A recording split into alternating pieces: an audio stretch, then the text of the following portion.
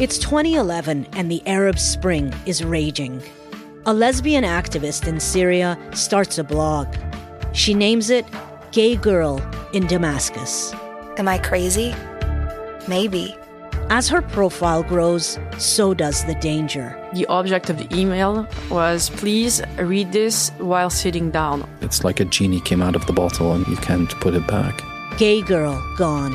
Available now. This is a CBC podcast. Before we get started, I want to make a note about language. I'm going to be making reference to a book in this episode, and the English title of the book contains an ugly, hateful word, maybe the ugliest word in the English language. I'm not going to use the word because nobody needs to hear it. I'll just say N-word. But you need to know about the book because it's pretty essential if you want to understand the FLQ, the Quebec Liberation Front. The title of the book, translated to English, is The White N-Words of America. The subtitle calls it a precocious autobiography of a Quebec terrorist. And as you might have guessed from that title, the author aligns the experience of French Canadians to the struggles of Black Americans. The author was Pierre Valliere. Et en fait, j'ai toujours été jugé pour des idées.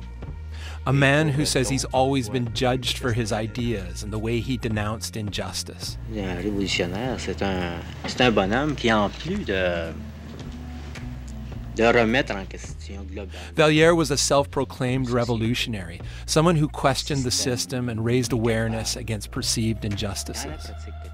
The book itself is a mix of essays and personal history. Above all, it's an expression of alienation and anger. Anger rooted not just in politics, but in bitter memories of family life in working-class Montreal. Valliere challenged Quebecers to harness their anger and to take up arms in the name of independence. In order to attain this objective, he says, and here I quote, "We must first organize together a violence, a force, capable of liberating us all from the multiple forms of slavery, domination, and alienation that subjugate us collectively and individually from the time we are in the cradle." The tone of the book grew from Valliere's experience, but it must have been shaped by the immediate conditions under which it was produced as well. You see, Valliere wrote the book while in a New York jail. He churned it out in longhand on scraps of paper in his cell. He smuggled the manuscript out with an unsuspecting prison guard who thought he was ferrying notes to Valliere's lawyer. The book caught the eye of a New York Times reviewer who wrote that it would, quote, take its place alongside the writing of Malcolm X, Eldridge Cleaver, Frantz Fanon, Che Guevara, and Régis Debray. For it is an eloquent revolutionary document that clutches one's throat like a drowning hand. But Valliere would be made to answer for that revolutionary message. Passages from the book, a book published at least 2 years after the crimes in question, were produced as evidence of Valliere's guilt at trial for manslaughter in connection with 2 bombings. The prosecution built its case around his ideas. It appeared they were just as afraid of words as they were of weapons, and maybe for good reason. The book and the trial and conviction of Pierre Valliere only inflamed separatist sentiment. It made Valliere the philosophical father of the movement. Suddenly, a man that police viewed as a killer and a villain had the aura of a folk hero, a prisoner of conscience.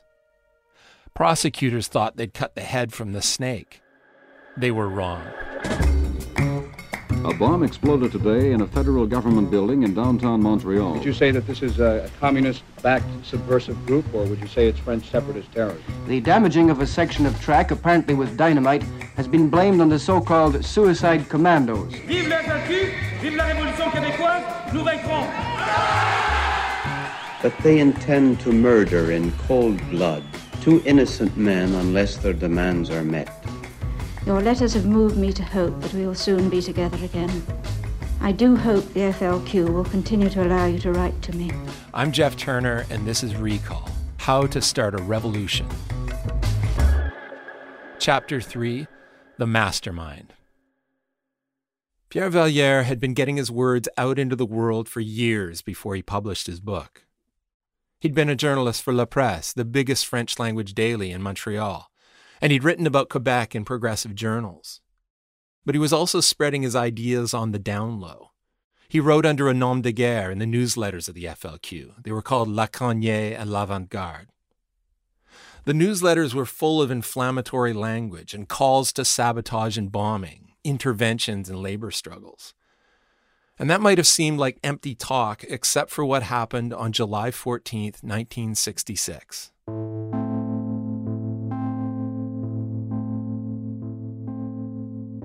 That morning, Jean Corbeau woke up in the comfort of his upper-middle-class family home. His mother was French-Canadian, but his father was an Italian immigrant, a very successful notary public.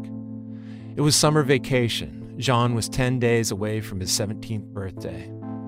He washed and dressed, and then, with his brother, he sat down to a meal prepared by the cleaning lady. He left the house about 1 p.m. There are gaps in the story from there, but he would eventually meet up with Serge Demers in front of the Montreal Forum, a temple of hockey and home of the legendary Canadien.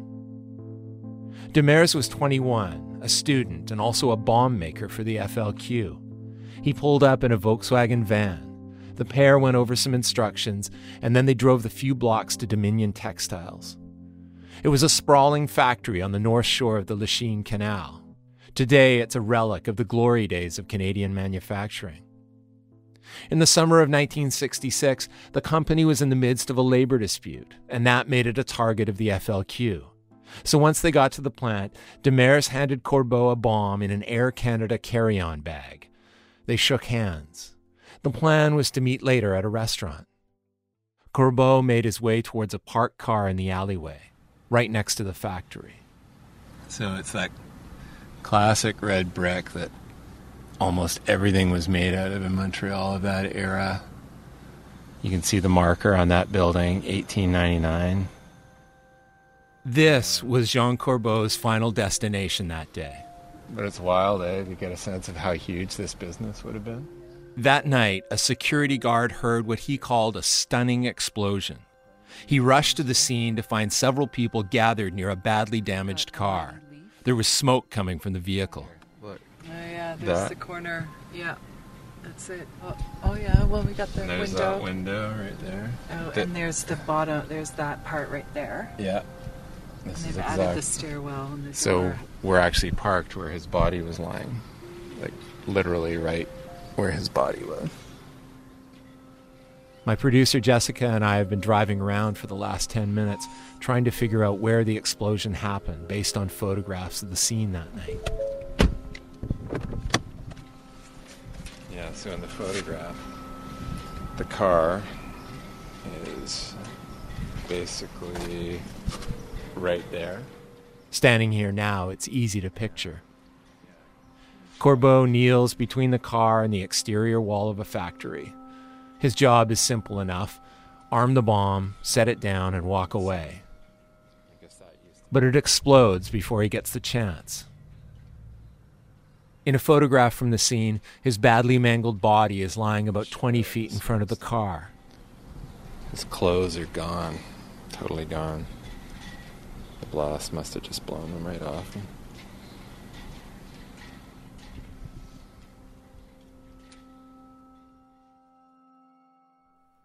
Bonjour. Bonjour.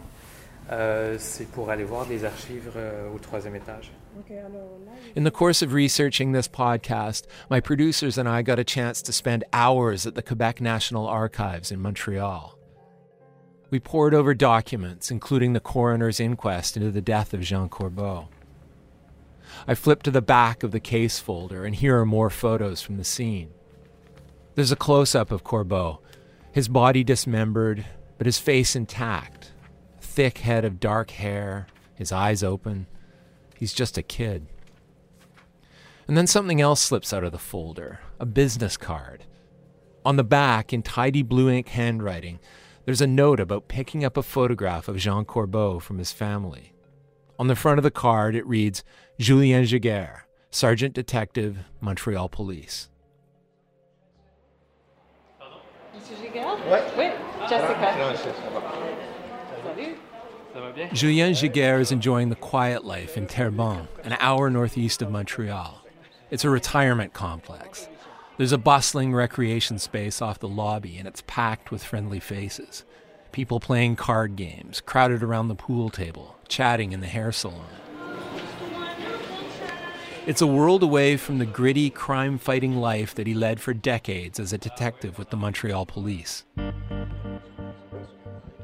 It's December 2019, and Giguère still seems every inch the gruff homicide cop. I wouldn't want to be on the wrong end of his interrogation, even now, let alone back in the summer of 1966. The death of Jean Corbeau capped a deadly couple of months for the FLQ. On May 6th, Thérèse Morin had been killed in the bombing at the La Grenade shoe factory. I guess it was around 1 o'clock. And my lieutenant told me, says, hey, you started a job there, the bomb exploded. So I drove with my own car on the scene. Giguère says he knew right away that it was the FLQ. Yeah, it couldn't be nobody else. But he didn't know much beyond that. Then his colleagues at the RCMP shared a name. Earlier that spring, there'd been a robbery at a cinema. Movie theaters were low-hanging fruit for stick-ups back then. The case had gone unsolved for months, but on August 27th, police picked up 3 people in connection with the crime. One of them was a 19-year-old lab technician, Réal Mathieu. So 2 days later, the lieutenant in charge of the FLQ squad came to me and says, hey, guy, there's a guy in Bordeaux that Réal Mathieu you were looking for. Go ahead, go and pick him up. Says, well, the Bordeaux he's talking about is not French wine country. It's Bordeaux Prison, a provincial jail on the north side of Montreal. Giguère got there by late afternoon. They settled in for a long night of interrogation, and pretty soon the information began to flow. So at one time he says, okay, I will tell you everything. At first, Réal Mathieu denied involvement in the shoe factory bombing. Giguère was getting pissed off. He says, listen, it's not me at La Grenade. He says, what the hell? He says, you're going to tell me everything. He says, yes, it was not me, but okay, but what else? He says, it was Gaëtan Desrosiers. Remember Thérèse Lebay from episode 1? She was right there when that bomb exploded at the La Grenade shoe factory, and she described the skinny little boy who delivered the bomb. That boy was Gaëtan Desrosiers, 17 years old and still in high school. As the night of interrogation went on, Réal Mathieu offered more names and a clearer picture of the events leading up to the La Grenade bombing. What was the truth, according to Réal Mathieu? Well, the truth was that it was decided to put a bomb at La Grenade shoes by the council. I say, what council? He told Giguère that La Grenade was chosen as a target by a council. That council was essentially the leading members of the FLQ cell led by Pierre Vallière and Charles Gagnon. I would say the grandfathers were Vallière and Gagnon. Julien Giguère exaggerates a little bit, but Vallière and Gagnon were about a decade older than most of the cell. J'étais le plus jeune du groupe, mais j'étais le plus audacieux. Réal Mathieu, on the other hand, this is him you're hearing now, he was the youngest member of Vallière's group, and he says he was audacious. On a volé de la dynamite, on a volé des armes, on a volé du matériel d'imprimerie. He wound up with the job of stealing dynamite, weapons, and almost as importantly, printing equipment. He was also put in charge of recruitment. He's the one who signed up Gaëtan Desrosiers and 16-year-old Jean Corbeau, who he met through a girlfriend. The same Jean Corbeau who wound up blown to pieces planting a bomb at Dominion Textiles. J'ai recruté des jeunes de mon âge. Moi, j'avais été dans la FLQ à 17 ans, fait que je voyais pas de problème à recruter un jeune de 17 ans au FLQ. He says he had no qualms about recruiting other teenagers. Je savais que même à 17 ans, tu peux avoir assez de maturité pour savoir ce que tu fais quand tu vas porter une bombe. Besides, he says, a 17-year-old is mature enough to know what he's doing when he's sent to deliver a bomb. We did reach out to Réal Mathieu for his side of the story, but he declined to speak with us. In a Facebook message to my producer, Francis, he called the CBC a propaganda tool for the Canadian government. So while some of the former FLQ members have mellowed a bit over the years, Mathieu has stuck to his ideological guns. The guy with the briefcase is this man, Réal Mathieu, 53 years old. He was arrested last night along with his son. In 2001, he was sentenced to 6 months in jail for a firebomb attack on 3 cafes in Montreal. It's part of a pattern for him. In the 60s, he was involved in the Front de Libération du Québec, a nationalist movement that used violence to promote its cause. The cafes were outlets of the Second Cup chain. He was angry that the company's signs have the name in English only. Oh, ben salut mon camarade. Ça va bien? Ben oui, ça va. Réal Mathieu. These clips you're hearing of Mathieu are from a 2014 YouTube interview with a communist activist named Pierre Klepak. In the same conversation, Mathieu managed to at least partly answer a nagging question of mine. How do you end up in a clandestine organization in the first place? It's not like they can put an ad in the paper. Wanted, separatists with bomb-making experience. Ah oui, c'est ça, 14. En 64, j'ai venu membre des Chevaliers de l'Indépendance et puis... Starting when he was 17, Mathieu went looking to join up with organizations fighting for independence. The secretary of one of these organizations was a guy named Pierre Valliere. When someone new signed up, Mathieu says Valliere would hand them a questionnaire. La dernière question, c'était, êtes-vous pour ou contre l'utilisation de la violence dans un contexte politique? The last question on the form was a doozy. Are you for or against the use of violence in a political context? Mathieu says that if you answered in favor of violence, well, Pierre Valliere would tuck your questionnaire into a secret folder. Well, I bet you can guess how Mathieu answered. Soon enough, he was part of an FLQ cell, led by Pierre Valliere and Charles Gagnon. But while he might talk tough now, back in 1966, Mathieu cracked under the interrogation of Julien Giguère. That opened the floodgates. By revealing those noms de guerre, he had unmasked some of the ideological leaders of the FLQ. Within weeks, police had arrested 15 people and seized guns and explosives by the crateful. This was followed by coroner's inquests and preliminary hearings and, eventually, 9 people charged with 49 offenses, everything from petty theft to murder. As 1966 drew to a close, there was a feeling that police had broken the back of the FLQ. Over the next few months, virtually all of the accused would stand up and admit to their part with guilty pleas. There were 2 notable exceptions. A couple of the biggest fish, well, they got away. Charles Gagnon and Pierre Valliere had been in the States drumming up support for their cause when police began rounding up members of the FLQ. They saw the writing on the wall, and they stayed put.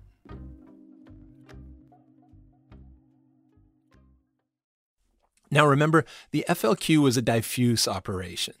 The activities of the group, robberies, stick-ups, and bombs, it all came in waves. It was small cells of radicals working with only modest coordination. There was no grand hierarchy directing individual members. But then along came Pierre Valliere and Charles Gagnon, the closest thing the group had ever had to conventional leaders. With a combination of intellect and working-class pedigree, they'd come to symbolize the ambitions of the FLQ. Je suis né juste avant la guerre.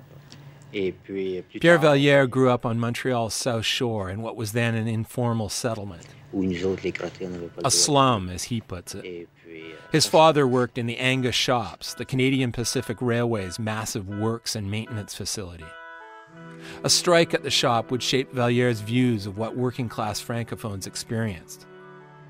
As a young man, Valliere spent a few years in a Franciscan seminary. He seemed destined for the priesthood. Instead, he eventually left with some education and some cold feelings for the Catholic Church. 63, au début de 63, fin 62. Ça commençait à bouger, ça commençait à... On aurait dit là, que l'hiver achevait. He kicked around France for a bit, another bitter, penniless stretch for Valliere. He returned to Montreal and found work as a reporter at La Presse, the city's major French-language daily. He was covering international affairs. And soon he found himself in some lofty intellectual circles. Et puis là, c'est encore par Cité Libre que j'ai commencé mon action politique. He was briefly involved with Cité Libre, a journal of progressive political ideas. It was co-founded by Pierre Trudeau. Yes, that Pierre Trudeau, the father of our current Prime Minister. It's also where he met Charles Gagnon, but Valliere locked horns with the others there, including Trudeau. The two were on opposite sides when it came to the question of Quebec independence, and certainly about the means to achieve it. Valliere would later write that his time at Cité Libre led naturally to picket lines, protests against the war in Vietnam, and the FLQ. In 1964, Valliere and Gagnon came together to found their own journal called Révolution Québécoise. It combined revolutionary leftist ideology and Quebec independence, the same basic intellectual foundation as the FLQ. The journal didn't last long, and when his bosses suspected he was caught up in the FLQ, Valliere lost his job at La Presse. Soon, Gagnon and Valliere actually did drift into the FLQ. They began writing for the FLQ newsletter, La Cognée.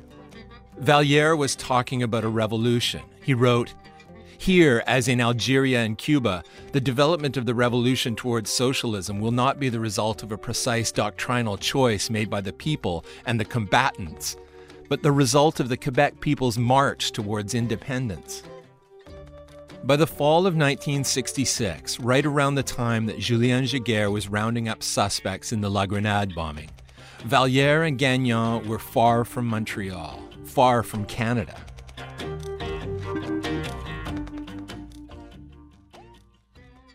The fact is, for 3 weeks, almost no one knew where they were. But at the end of September, they turned up in New York City, at the United Nations headquarters to be exact, where they introduced themselves and their cause to the international press.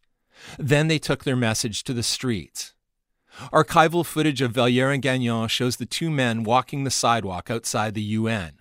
They're clean cut, dressed in suits.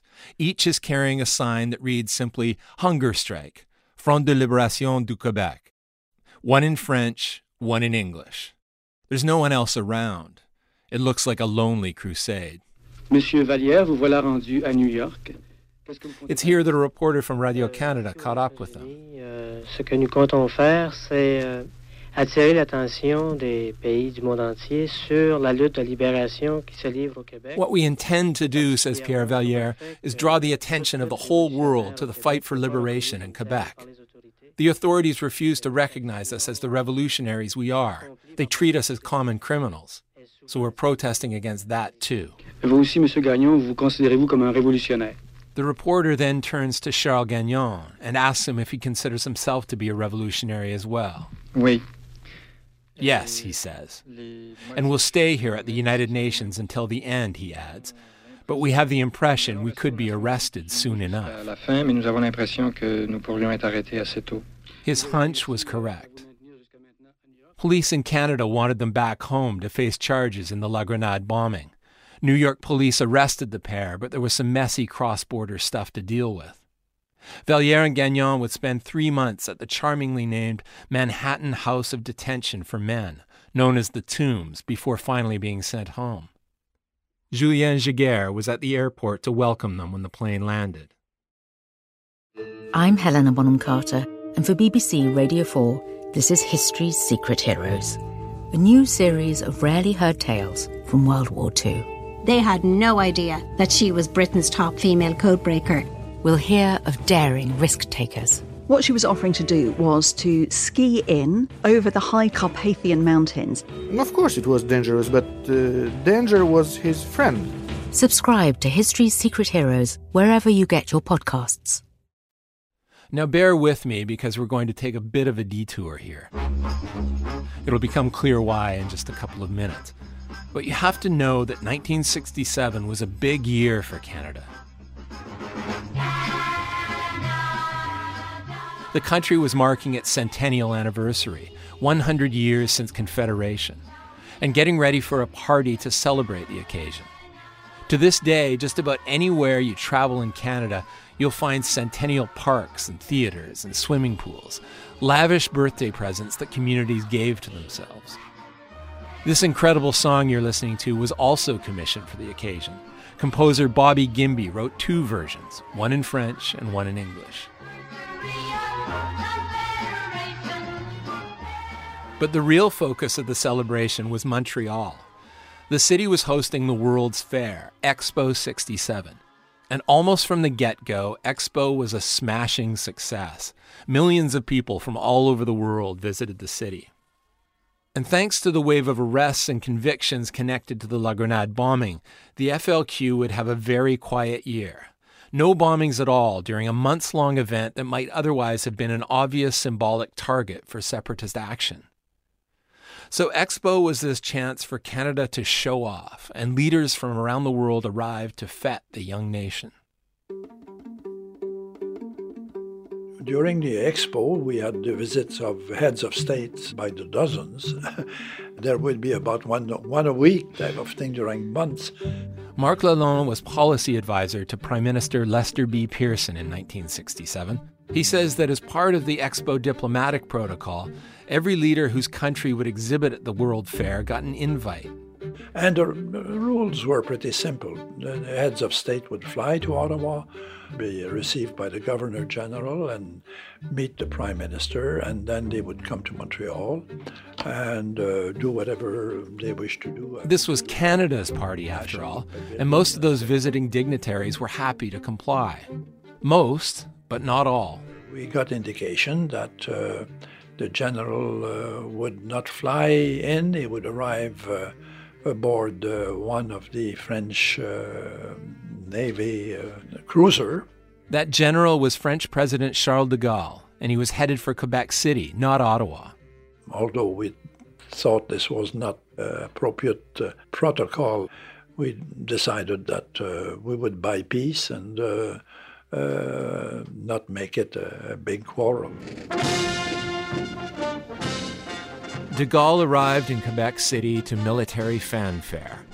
Dressed in his green military uniform, the 76-year-old general struck an imposing figure as he stood before the welcoming party and made a vibrant speech. Vive le Canada, vive les Canadiens français, vive le Québec, vive la Nouvelle-France, vive la France.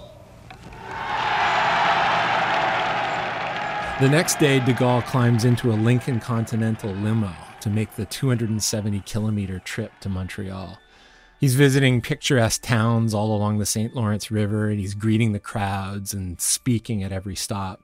And the word starts to catch on. The crowds are getting bigger, the chanting is getting louder. So following this motorcade, there's a young activist named Robert Comeau. He's packed into his small car with a bunch of his friends. He claims 8 or 9 of them, which seems outrageous, but maybe it was a clown car or something. Anyway, they're supporters of the fledgling separatist party, the RIN, and they're trying to get the attention of the general. Et à chaque endroit où il arrêtait, on se rapprochait du général, puis on avait appris la Marseillaise. Puis on s'est dit, on va faire le slogan du RIN, on va... Et effectivement... To do that, they'd learned the words to the French national anthem, and they'd sing along at each stop. Comeau says de Gaulle would turn to see who was singing. Puis on criait, vive le Québec libre. That's when they'd shout, vive le Québec libre. Long live free Quebec. On était sûr que le général entendrait ces paroles-là. They'd make sure the general heard them, he says. So at 7:30 p.m. that day, de Gaulle finally reaches Montreal. He's greeted at City Hall by the mayor, Jean Drapeau. And by this time, thousands of people have gathered to hear him speak. And of course, Robert Comeau and his 8 or 9 friends are among them. De Gaulle steps out onto a balcony. It's draped with red, white, and blue bunting for the French flag. And then someone hands him a microphone, and de Gaulle starts to speak. He begins by comparing the atmosphere in Montreal to that of the French Liberation in 1944. And then he says this. Vive le Québec!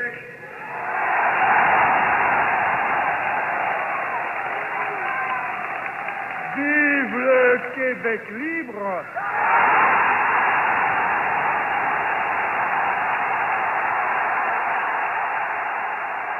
Those 4 little words would make headline news. In Montreal, the French language daily Le Devoir devoted 7 front-page articles to parsing the speech and its meaning. The English press was a little more dismissive. One magazine even suggested that de Gaulle was senile. But if you ask any Quebecer where they were on that day, and you can be sure they remember. Quand j'ai entendu Vive Montréal, vive le Québec, vive le Québec libre, et là, c'était fantastique parce que... Robert Comeau says it was a fantastic moment. It gave the separatist movement legitimacy. Marc Lalonde was at his summer cottage just outside of Montreal when de Gaulle stepped onto that balcony. I remember going to swim in the lake before dinner and getting into the cottage as the television was on and hearing de Gaulle's speech. And I must say, I almost dropped my swimming suit. I still remember being completely wet and looking at this and saying, that guy is crazy. President de Gaulle never did make it to Ottawa. He flew back to France aboard his presidential DC-8 in the middle of a storm. All told, de Gaulle was in Canada for just 48 hours. And even Marc Lalonde, a staunch Federalist, said the visit had a lasting impact. There's no doubt that de Gaulle's declaration gave an appearance of international legitimacy to the claim for independence. It was obvious, very powerful interference. Soon enough, though, the de Gaulle visit faded from the news. Canada was in the midst of a party, after all. But Pierre Valliere was not feeling so festive. He spent most of the centennial year in a Montreal jail cell awaiting trial. And maybe it's just bitterness after the fact, but Valliere was long convinced that he was held all that time so he couldn't be a party pooper. And when his book was finally published, it happened to include this passage. The Canadian Confederation is at the point of death, at the very moment when it is beginning to celebrate its centennial in an effort to believe it will survive. Like a half-unconscious victim of cancer who refuses to make his will and persists in denying the death that is devouring him. But for the time being, Canada was very much alive and well and looking to serve justice to Pierre Valliere. Eventually, the case against Charles Gagnon would fall apart and he would be acquitted. Valliere would face the court alone. Almost from the moment it began, the trial of Pierre Valliere was a circus. Supporters feared it would be postponed again, and they showed up in droves outside the courtroom. There was a false bomb threat. The daily Montreal Matin noted the large number of bearded students in attendance. Valliere defended himself, which might not have been the best legal tactic, but it made for quite a political spectacle. He'd been charged with murder in the death of Thérèse Morin. In earlier proceedings, bombmaker Serge Demers testified that Valliere had personally planned the shoe factory bombing that killed her. It seemed like a slam dunk for the prosecution. But Demers, the main witness, recanted, claiming that police had fabricated important parts of the story. Without the evidence linking Valliere directly to the death, the prosecution had to pivot. The charges were reduced to manslaughter, and the case was built around the writings of Valliere. His work for La Cognée and L'Avant-Garde was presented as proof that he had encouraged and directed the bombings. And he had definitely written about the labor struggle at the La Grenade shoe factory. He'd called for direct action against the company. He even spoke in support of strikers on Radio-Canada once. Par exemple, dans le cas de La Grenade, on avait des relations personnelles. At some point, Valliere had even been arrested while picketing at La Grenade. There's a dramatic picture of him being taken down very unwillingly by 3 cops. Mais disons que on vient d'inaugurer une nouvelle forme d'action qui a pour but surtout. I still find it a little puzzling that they chose to focus on the La Grenade strike. It was, after all, a francophone family business. But Valliere saw the opportunity for separatists to make common cause with workers by supporting them in their real-life struggles. Montrer aux indépendantistes que les véritables problèmes des gens pour qui. In any event, there was plenty to suggest that the situation at La Grenade was a bit of an obsession for Valliere. Whether that made him guilty of a crime was another question. But the prosecution set out to show that in his own words and ideas, there was enough evidence to find Valliere criminally responsible for the death of Thérèse Morin. In court, Valliere found himself a stage to voice and defend his political beliefs. By choosing to submit FLQ literature as evidence, the prosecution unwittingly amplified his revolutionary message, and more importantly, politicized the trial. By November, a legal support group had formed, made up of Montreal intellectuals and artists, and they stuck by Valliere through his first trial. Remember Robert Comeau, that young separatist who was following Charles de Gaulle around? Well, by now he was a 22-year-old history professor at a Montreal college. Et les étudiants aimaient beaucoup la politique et tout ça. Et il y avait un climat qu'il n'y a plus aujourd'hui. Et moi, j'enseignais. And he saw Valliere's trial as a chance to show his students history that was unfolding before their eyes. Fait que quand il y a eu le procès, j'ai dit on va aller au palais de justice. Et c'était incroyable parce que c'était révoltant de voir ça. Les gens sortaient. It was a revolting spectacle, but his students loved it, he says. He recalls a judge fiddling with elastics and pretending to sleep while Valliere made his case. Pure provocation, says Comeau, showing the judge's contempt for the FLQ message. And to be sure, it was no ordinary day in court. Et il y avait beaucoup de comédiens, des gens du théâtre, qui venaient dans la Comeau salle. says actors and artists would show up, yelling and making speeches, until the judge would order them out. C'était un show là, incroyable qui engueulait. And when he wasn't bogging down the trial with procedural delays, he was haranguing the court with his political views. And as if there weren't enough controversy swirling around the trial, right in the middle of it, Pierre Valliere's book hit the shelves. Valliere asked the court if he could be excused to attend the book launch. The court demurred. In the end, it took the jury just a few hours to arrive at a verdict. Pierre Valliere was found guilty of manslaughter in the bombing death of Thérèse Morin. His supporters decried what they saw as a travesty of justice.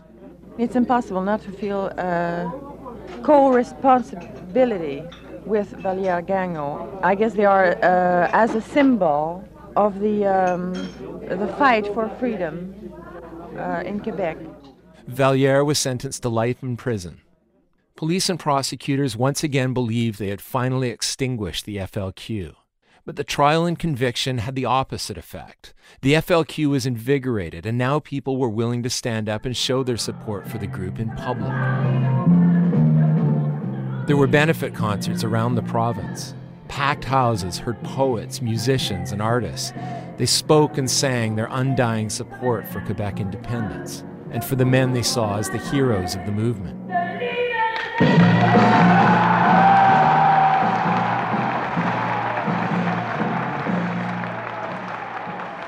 Speak White. Il est si beau de vous entendre parler de Paradise Lost. Poet Michel Lalonde was inspired by Valliere's book and wrote her most famous poem for the occasion. Nous sommes un peuple inculte et bègue. Speak White is about the subjugation of colonized people generally, and the Quebecois in particular.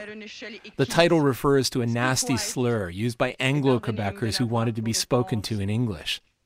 The origins of the phrase are unclear, but somehow it seems anti-black racism and language prejudice were conflated into one ugly put-down. We spoke to several people who remember being told to speak white in 60s Montreal. It's probably crossed your mind that it was a stretch to compare the lot of French Canadians to that of Black Americans. But Valliere and Gagnon did receive a telegram of solidarity in French from an American civil rights leader, Stokely Carmichael. Courage, nos frères. We support you in your trial. Your experiences are no different from those of true patriots everywhere and at any time who resist against tyranny. We are confident of your complete vindication. Nous vaincrons. And in the end, they were vindicated, at least by the courts. There were appeals and further charges to come for Pierre Valliere as well. But in 1973, his manslaughter conviction was overturned and he was free. Valliere eventually grew disenchanted with the movement that he had helped create. The FLQ became, in his words, a terrorist menace. But he remained an activist for the rest of his life, for gay rights, for First Nations self-governance, for mental health. He died of a heart attack in December 1998. He was just 60 years old. Mais je pense c'est parce que beaucoup de monde. Years after it was first published, Valliere told Radio-Canada that he was surprised by the success of his book. Il s'était reconnu, les gens s'étaient reconnus dans cet ouvrage-là. Clearly, he tapped into something.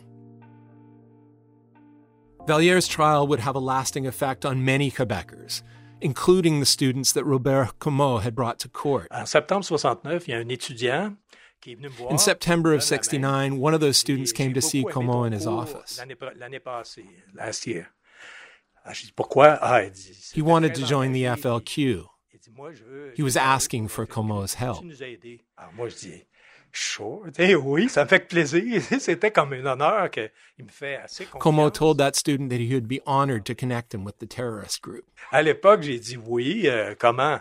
Ben, donne-nous de l'argent, parce que ça prend pour acheter des choses.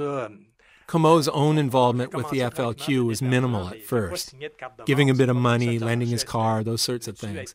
But gradually, he'd become more and more involved. Après ça, veux-tu venir avec nous? He was moved by Vallière's descriptions of the Quebecois plight and his revolutionary call to action for all who were oppressed. Our battles, wrote Vallière, the battles of the Quebecois, the French-speaking people of America, the white N-words interest, the other oppressed people as their battles interest us and concern us directly. We are all interdependent and responsible for each other. Vallière wanted to cultivate that interdependence, and to some extent he succeeded. Which is how you end up with people like Stokely Carmichael, an honorary prime minister of the Black Panthers, sending notes of solidarity to Quebec separatists, and then actually turning up in Montreal, where he'd meet with another leader of the FLQ. That was a very, very hot meeting. Stokely made this remark. He said, this guy is either a fucking spy or he is the next fucking John Brown of North America. That meeting, plus an invitation from Fidel Castro and a plot to blow up the Statue of Liberty. It's all next on Recall, How to Start a Revolution. The series is produced by Jessica Lindsay, Francis Plourde, and me, Jeff Turner. Our story editor is Chris Oak. Mixing by Graham McDonald. Our digital producer is Emily Cannell. Arif Noorani is the executive producer of CBC Podcasts, and the senior producer is Tanya Springer. Thanks for listening.